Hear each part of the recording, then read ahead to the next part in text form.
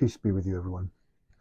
So this poem I wrote in response to an incident that was recorded in the prophetic literature. There was a woman who was weeping at a grave, and it was the grave of her son. And the Prophet Muhammad, peace be upon him, had stopped by and told her to be conscious of God and be patient. And she, not knowing who he was, told him, "Who are you and what do you know of my grief?" And so he didn't respond and he walked away. Later, people told her that the person that you had rebuked was in fact the messenger of God, and she felt bad, so she went to him and she told him, "O messenger of God, I did not know who you were."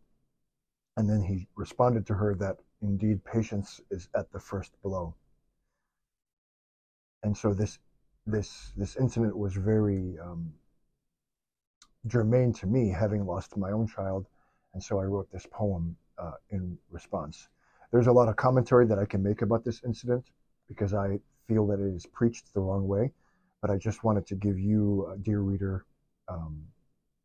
context, and may the Lord's peace and blessings be with you all.